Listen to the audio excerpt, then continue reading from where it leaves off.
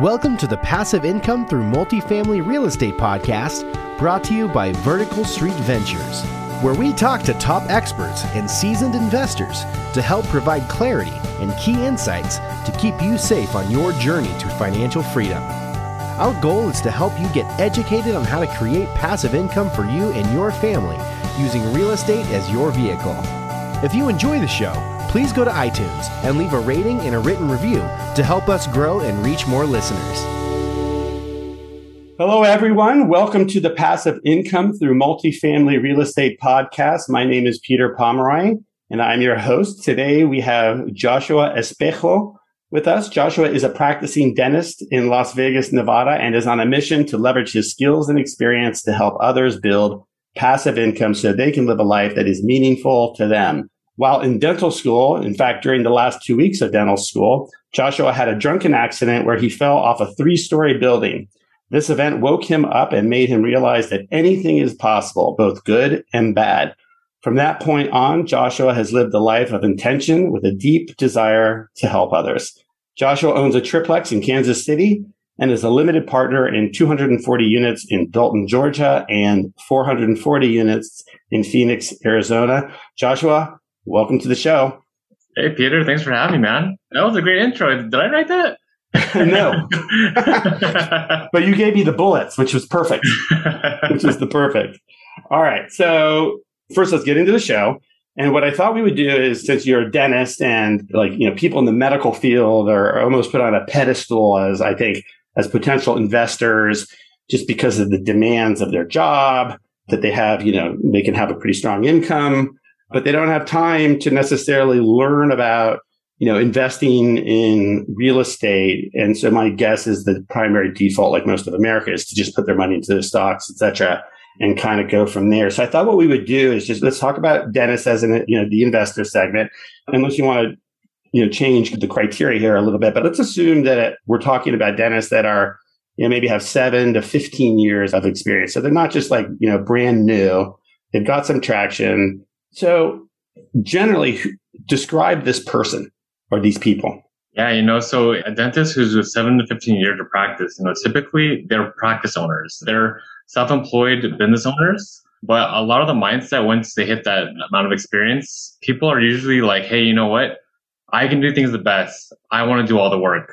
And so they get locked into the self-employed mindset. I know that Richard Kiyosaki puts it best when you are an employee, self-employed, or you're a big business owner or an investor. Dentists and physicians, they usually get locked into the S or the self-employed phase where, they're typically trading their time for money. I know a lot of people, including my own classmates, they wish that there was another way. And a lot of them don't know that there's another way. So, here I am, I'm on my pedestal helping out my friends, family, and other dental and medical professionals. Okay, so kind of attitudinally, once you have your own, and it makes perfect sense, once you have your own practice and you've got maybe some people working for you and you're able to kind of create some leverage there, that their view is they can kind of figure it out. They know how to do it, whatever it might be in life. Yes. So for example, I have pretty good first-hand experience because, my dad's a dentist. He owns 3 practices. And then now, he's about to hit retirement age. But for him, I know he loves doing the work, but, I see that type of investments that he had for retirement, they're just not there. So it's like he's kind of stuck now. It's like, what can he rely on where it could take him away from his day job, from trading the time for money? And at this point, unless there's something that I don't know about, it doesn't seem like he can step away quite readily yet.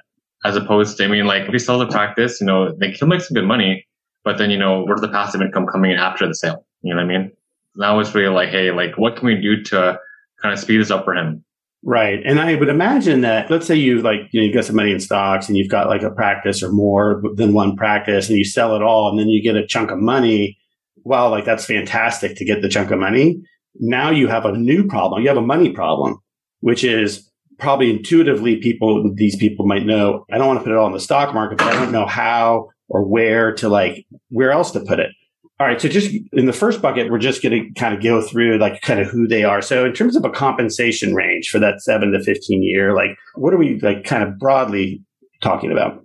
So broadly speaking, depending on if you're in California or if you're in the Midwest, the payment could be pretty different. A lot of my friends in California, they're making between like 150 and 180. I know out here in Vegas, like dentists are making a lot more between like 250 and 200. But then typically, like if you specialize, you can go a lot higher, maybe into the 500, even closer to the million range. Right. And I guess that's also dependent on how big your practice is and if you have multiple practices. Okay. So they're, confirmed that they're well compensated, subject to geographic, differences and kind of where they are in their stage. The next question I was curious about is kind of the truths or the beliefs that they have. And you mentioned that one of them is, I can do it the best. I may not be getting it right. So that's one. Are there other, truths or beliefs that come from just being in the industry and the kind of the makeup of a dentist? Yeah, for dentists specifically, a lot of dentists they're super hardcore about what they do. Like they take so much pride in, oh, you know what? I work so many hours in a week. I never take days off. I'm in the office 12 hours a day. And like, I hear this all and I'm like, dang, dude, like you have a life outside of dentistry? Like, do you have any hobbies? Do you have any friends or family or loved ones that you want to hang out with? Like, it's like a workaholic culture is what I'm finding. And I'm like, holy moly, like, I don't know if I keep up with you guys, but I'm doing it as right now as we speak, but I'm looking for a way to diversify and then to help others kind of get to where they want to be too. Yeah. Yeah. That's interesting. I was kind of out of business school. I was a management consultant at Deloitte and it was a very similar culture. It was just like pedal to the metal, working really hard, traveling to different, clients. And not a lot of people were asking, is this good for me or good for my family? It was just like, once you get into the culture, you're on the team. And the team has a culture, and that's what it is. But I think that what you mentioned can be very insightful, for you, like, talking to other dentists and understanding that. And so it sounds like, their schedule is pretty darn demanding, and that is what they strive for because, the more hours in, as you mentioned, time for money, the more hours in, the more compensation, as well as I'm sure, like, obviously like personal satisfaction about what they're building. Are there other kind of truths or labels that, pop to mind? The other one that really pops up is it has to be more specialized to make more money. So for example, as a general dentist, I would say we're pretty well compensated. But say, you're a root canal specialist or you're an oral surgeon, those type of dentists are making, close to 600-700 or maybe even $1 million earned income. So it's a pretty wild field because, as you do get more advanced, your competition does rise with it. But again, you're sacrificing more years and more costs for education. So it's a trade-off. Right. And then they want to get a return on that. And then hence the, demanding lines. So what about their, like, in your experience, their awareness for alternative investments? Obviously, we talk about apartments, so we can talk about apartments now, but what's their, like, your sense of their overall awareness of potential investments that are out there beyond, liquid markets, stocks, bonds, et cetera? So I know, for example, my dentist friends, my dental classmates, a lot of them, they're super big into crypto. One of my good friends, he's my roommate in dental school, actually. He's investing super hard in crypto right now because he believes that right now it's super low. And then in the future, it's just going to skyrocket. And he's been investing a lot of that. I know from most other diligent dentists, it's way too volatile for them to invest a lot. So, people know real estate is a good investment. But they don't know the first thing about, like, oh, do I invest in a house? Do I invest in the self-storage? Do I invest in an apartment complex? Or how do I do that? Right. Or the how. So it's probably like the major food groups. And like, as is like so often the case with so many of us, they're like, oh, maybe a single family home, which is probably the last thing that a dentist who's got a demanding schedule should get into unless they've got some solution for property management, because they need to be focusing on their patients. It's funny that you mentioned that, yes, because, like once they got into that triplex, that was when I started to like realize, shoot, this is another job. Like, what am I doing? Right. And I want to get into the triplex because you're in a fantastic market, and I want to ask some questions about that in a moment. What about like any built-in biases in terms of how they make decisions? The decision making. So as an example, engineers, this is a generalization, but engineers are analytical. So if you're going to talk to them about investing, you want to kind of be analytical, save the warm and fuzzy stuff for, later. Okay. Well, definitely. I know dentists particularly, like, they are tinkerers. Like, they're the type to take things apart, figure it out how it works piece by piece, and then maybe put it back together later. But then, basically the big thing with them is that, they are the self-employed people. They're the people who think, hey, I should be the one doing that because I could do it the best versus, handing it off to somebody who might have some more experience or, because some people, they might think people aren't as trustworthy as they would be. Yeah. Yeah. Truthfully, that resonates a little bit with me. One of my opportunity areas to work on is to like delegate and let go and I've been self-employed for a very long time. And maybe I never thought that there's a connection between being self-employed and it reinforcing that, I can do it. I can figure it out. But then it becomes a handicap when you're trying to scale up and you need to let go and delegate. So that's interesting. All right. So let's talk a little bit about their pain points. If you were to get a group of dentists together and everyone's relaxed and they're talking about like their frustrations, whatever they might be, like what would float to the top? It's funny that you mentioned this because when you get a group of dentists together, the conversation always starts about something else. And somehow it leads into, I saw at the office the other day. And then they talk about a patient who was particularly difficult because of either the type of procedure it was, whether it's like a root canal or, pulling a tooth, or the personality of the patient. They were super high maintenance. They expected the world, just for coming in, just for having a checkup. And they expect to be treated like royalty. And of course, those are the two big, gripes that the dentists have that are around my age too. Like, it's consistent. Yeah. And what's interesting about that, if we extrapolate to real estate, is if they have those demands at work, right? Like all the people demands and procedural demands and this, that, and the other, it would seem to me that and this is kind of the fun thing about doing kind of an exercise or process that we're going through is you can then extrapolate to real estate. Is that to me would signal that dentists might be really great passive investors because they already have to deal with all sorts of stuff at work. So if they become a general partner on a property and have to deal with more stuff or own a single family home, they have to deal with more stuff. They might be at capacity. And that's which is like a little bit maybe in tension with the desire to do everything themselves. So that's kind of an opportunity.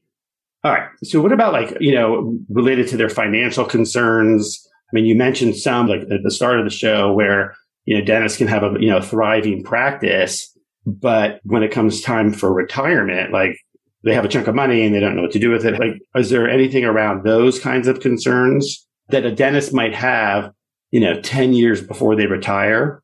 So, the way that I've experienced it with my parents and then their retirement planning, they seem to be kind of just buying a property, but then they're not utilizing it to their full potential, basically. But granted that, the real estate always has gone up. They're paying for all the holding costs for these properties and, they're not really renting it out as much. For example, they would have some renters, but then they would be managing it themselves. They wouldn't have a property manager, but they would both get super frustrated with dealing with the tenant. For example, they just ended up flipping a house that they had. And they had a tenant there for a couple of years and then they ended up flipping it and selling it. So again, they're sitting on this cash. Now they're forced to 1031. But then I think now that they're starting to see the light, they're starting to invest more into multifamily. So, we're on the path. Yeah. Yeah. They've got you. Yeah. What about changes in the industry? Is there any, I'm sure there's all sorts of changes that would be in the weeds for our listeners, but are there any kind of big trends occurring that might be, changing the way dentists practice or, you tell me? Yeah. So the big thing that we're seeing right now with dental, I'm not sure if it's with the whole healthcare industry itself, but insurance companies are the big ones that were kind of driving what patients what kind of treatment they go for. And I know that's not really how it should be. Of course, as a medical professional, I love to treat my patients to what they need the most. But then the medical insurances, dental insurances, they don't want to pay basically. So it's patients are upset because they're paying the premiums, and then we're upset because we can't treat the patients the way that we want to. The patient only want what the insurance covers. And, that's kind of a bummer because you do the best that you can to help your patients always. But, if the patient doesn't see it, they don't see it or they can't afford it. Those are the heartbreaking ones. Right. Because it's not insured. So then it falls on them. They can't afford it. So it sounds like, dentists want to practice to the service of their patients, the best service of their patients. Insurance companies, being insurance companies, are looking for cost reduction, which then does, translate to potential, revenue reduction for the dentist. So, their work is getting harder. Yes, we're getting work harder for less compensation. You can put it that way. Yeah. So that's a nice tie into, any kind of passive income element, because I would think that might lead to dentists there being even more of a pent up demand for, passive income to supplement their work activities and also provide them an exit for retirement or whatever. Yes, definitely. I know that I joined the academy because I definitely want to get into this. So I work as a general partner and, really help my friends and family and fellow dentists kind of like, I see the power of passive income because I know for me personally, like, I don't have that much right now, but like seeing emails, seeing texts that this payment came in, it's life changing for me. Yeah. Yeah, it really is. And I think it's possible for people to be like, oh my gosh, the amount of passive income I need is so, I need $150,000 or $200,000 in passive income. And like, I'm at zero. I may have a bunch of money in the stock market, but I'm at zero. And that might seem like a steep mountain to climb. And it is a steep mountain to climb. It is. But the mountain gets climbed bit by bit. And I will say that, because I've got, some passive income and it might be small. The distributions might be small, but it is a lot of fun to see an email or text or like you're saying and check my account. And then like, my gosh, there's $200 in it. It's fun. It's like Christmas. It was so cool. Like I was at a concert with my wife, right? They were about to come on and I see on my phone, I got an email saying, hey, you got paid X amount of dollars. And then I was like, oh, what the heck? This is cool. It's so cool. I've been enjoying life with my wife on her birthday. I got paid. Like, what's not to like about that, right? Exactly. I think that's a great point. And I think we should, as kind of a, middle market, small market, like, sponsors, investment group of people, we should celebrate those wins, even if the distribution is small, but it's a distribution. And no matter how old you are or how young you are, getting those distributions is exciting. And we do all know that like they'll start to compound and get bigger and bigger and bigger. All right. Well, this has been a lot of fun chatting about the dentist segment and just, quickly kind of connecting it to like, how they may view investing in apartments, what challenges sponsors might have in terms of talking to them and what the opportunities are. So let's shift and we're going to talk about Kansas City. You've got a triplex there. So 3 units. So first let's go to Kansas City. Like how did Kansas City come up?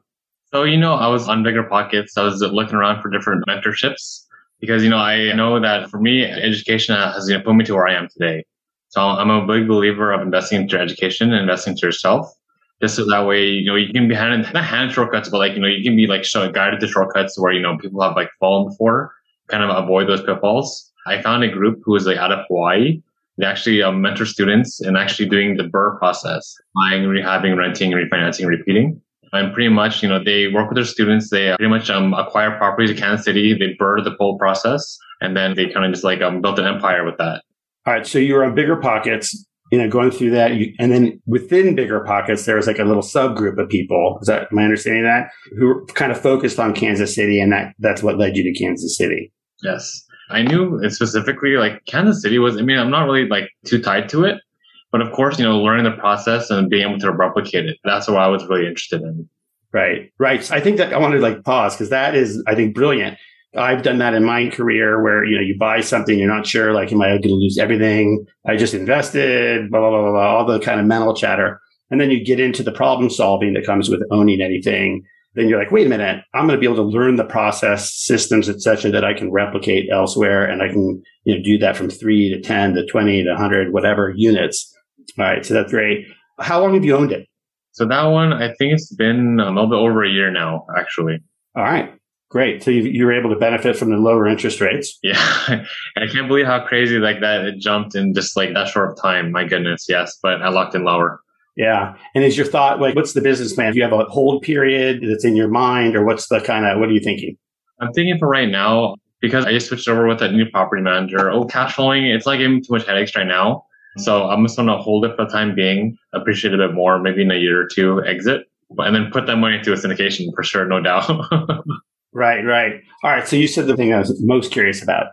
So you own 3 units, and I'm sure you've heard, and the listeners have heard that, there's a lot of hassle or potential hassle and headache when you have an apartment building that has, I've heard anything from like 65 units and under, but certainly in that kind of 10 to 20, but yet, challenges with the property management. But I also know a lot of people who've had like a lot of success with that like size of property. Tell us about your property management experiences and what's worked and what's been a challenge. So with the property management, what's been kind of tough is getting like all the kind of like the receipts of everything being done. Because I know this property manager, he's not the most kept together, the most organized. There we go, organized. And so I just have to chase him down. I have to specifically ask for these receipts just to make sure that everything is like going fine, make sure that money's not being put anywhere where it's not supposed to be, or just. Right. So I just wanted so the reconciliation of like money going out and like the backup material, the receipts that shows that. Right. Just the organization pretty much. But other than that, I mean, he's been pretty good to me and nothing where it's like sort of big red flags or anything like that. Right. When you were evaluating property managers, were you concerned that, oh my gosh, I've got a 3-unit building and how am I going to make this property management work? Or were you just like, I'm going to make it work and that's that? Before I purchased the property, I mean, definitely I underwrote it. I had a coach who actually helped me underwrite the property itself, and it looked like, it cash flowed pretty nicely. And then like this property management, he also worked with that group before, or not before, it works with that group basically. And then, so he's kind of pre-vetted, but I still have to vet him out myself too. I still have to get on him for, if I need some receipts or something. Right. Right. So it sounds like it's going pretty well. I'm knocking on wood every day. It's going pretty nicely. I haven't ran into anything major yet. I will say though, before I had this property manager, the day that I closed on the property, I was walking in the car getting ready to go to work. I got a call from my tenant. They were saying, hey man, the water's turned off. What happened? And then, I guess in the closing process, I didn't switch over the water. Oh my goodness. I was so flushed red. I was so stressed. I was like, I was walking in the car. I went to work. I had to call the water company and and because it was a holiday weekend, they're like, oh yeah, we're not going to be out there for 3 or 4 days. Oh my goodness. It was tough. Because this is the stuff that happens, whether it's 3 units or 50 units. So what did you do? Were you just tenant, hang tight or? No, I tell a tenant, hey man, thanks for letting me know. I'm going to get on this real quick. Luckily, all the calls that I made, I called the right people. They were able to get on that day. So I was crisis averted. I didn't have to put anyone up in a hotel or anything like that. Yes. That's what I was wondering. Definitely, I would say it was a big growing moment in my real estate. Yes. I don't know what my version of that story is, but there are plenty of them. This just is. Maybe it's the locks don't work, they can't move in, whatever the example is. Okay. So just quickly, bullet format, what are the top, 2 or 3 learnings that you've had from owning 3 units in Kansas City? You're in Las Vegas, good, bad, indifferent, whatever, just kind of the top 3 that could pop to mind. Definitely. And the relationships that you build with people, whether it's property manager, contractors, anybody, even private lenders, private investors, putting your best foot forward and being professional, even if they're not being professional to you, for you being the bigger person and being professional, that says a lot about you and a lot about your company and who you are. So I would say definitely that was a big one for me because I know I've dealt with a lot of people who are not professional. It's tough to be professional in the face of something that's not, Right. Excellent learning. All right. So we're going to move to our final 2 questions. Your transparency regarding your accident in dental school, from my perspective, is brave. Many people might not share that story if it has happened to them. So what gives you the confidence and peace to share that story with grace for yourself, right? Yeah, it's really great that you brought that up because that experience, it caused me to really grow. At first, I was really, really resentful. I was like, why me? Why am I a victim of my circumstances? And then later, as I'm growing as an entrepreneur myself, I realized that, hey, things don't happen to us, they happen for us. And because I realized in that accident, hey, anything can happen to anybody. Everyone needs a source of passive income, not because, it's cool, you can go on vacations whenever you want. But it's say, for example, if I was married and at that point had a kid, how would my wife and my kid be supported? How would I be able to provide for others, basically? How would I provide for my loved ones and then, make sure that they have a good life? So, now I look at it as hey, this is my chance to this is my second chance to actually help my friends' family, help all the other professionals out there who need help, living life, giving a source of passive income to actually secure your family and secure your loved ones. So that's why I feel so good to share it. Yeah, that's beautiful. And I wrote down as you were speaking that it didn't happen to you. It happened for you. And from that, so many wonderful things have happened as well as a maturity, et cetera, et cetera. So as much as I would not want to fall off a 3-story building. No, I wouldn't recommend that. Right. It's a valuable lesson. So thank you for that. Okay. In a couple sentences, a last question here. In a couple sentences, describe Joshua Espejo in 10 years. I'll just go in 10 years. I would love to help, at least 1,000 other dentists reach their passive income goals. And by then, I really hope to get at my foundation. The reason why I want to get out of dentistry as my daytime job is because I want to do it as like, some sort of philanthropy kind of thing. Like I want to go either abroad or go into underserved communities, actually help them out. Cause I know dental work and like, I know it's kind of silly to say, but tooth pain or like when you're missing a front tooth, like people are mortified by that. The one thing that gives me a lot of joy as a dentist, I'm literally putting smiles back on people's faces. I give them like literally one front tooth right here and I see their eyes beaming and like, or when they have no teeth and I put dentures in, I have patients cry and like, oh my God, thanks so much, doctor. And I'm like, oh, it's so rewarding. So, I want to take this, as opposed to making it my survival on dentistry, I want to make it my philanthropy for the world. Right. That's wonderful. Thank you for that. Joshua, thank you for coming on the show. If listeners want to get a hold of you, what's the best way for them to do that? So definitely LinkedIn. My brand is The White Coat Syndicator. And I have a website, thewhitecoatsyndicator.com. And I'm actually, I don't know if you can see behind me, but this is my set for my podcast that I'm also doing. So that's going to be up shortly. So yeah, excited to talk to everyone. Excellent. Excellent. And for those listeners who want to connect with me or have interest in being on the show, please feel free to shoot me an email, peter@northlightgrowth.com, or you can connect with me on LinkedIn at Peter Pomeroy. I want to thank you, Joshua, for being on the show and thank our listeners and wishing everybody a wonderful week. Thanks for listening. If you enjoyed the show, please go to iTunes and leave a rating and written review to help us grow and reach more listeners. Subscribe too, so you can get the latest episodes. Lastly, to stay updated, head on over to verticalstreetventures.com. If you're interested in learning more about what we do, you can schedule a call with our team on the website. Thanks again for joining us. Be sure to tune in next week for another episode.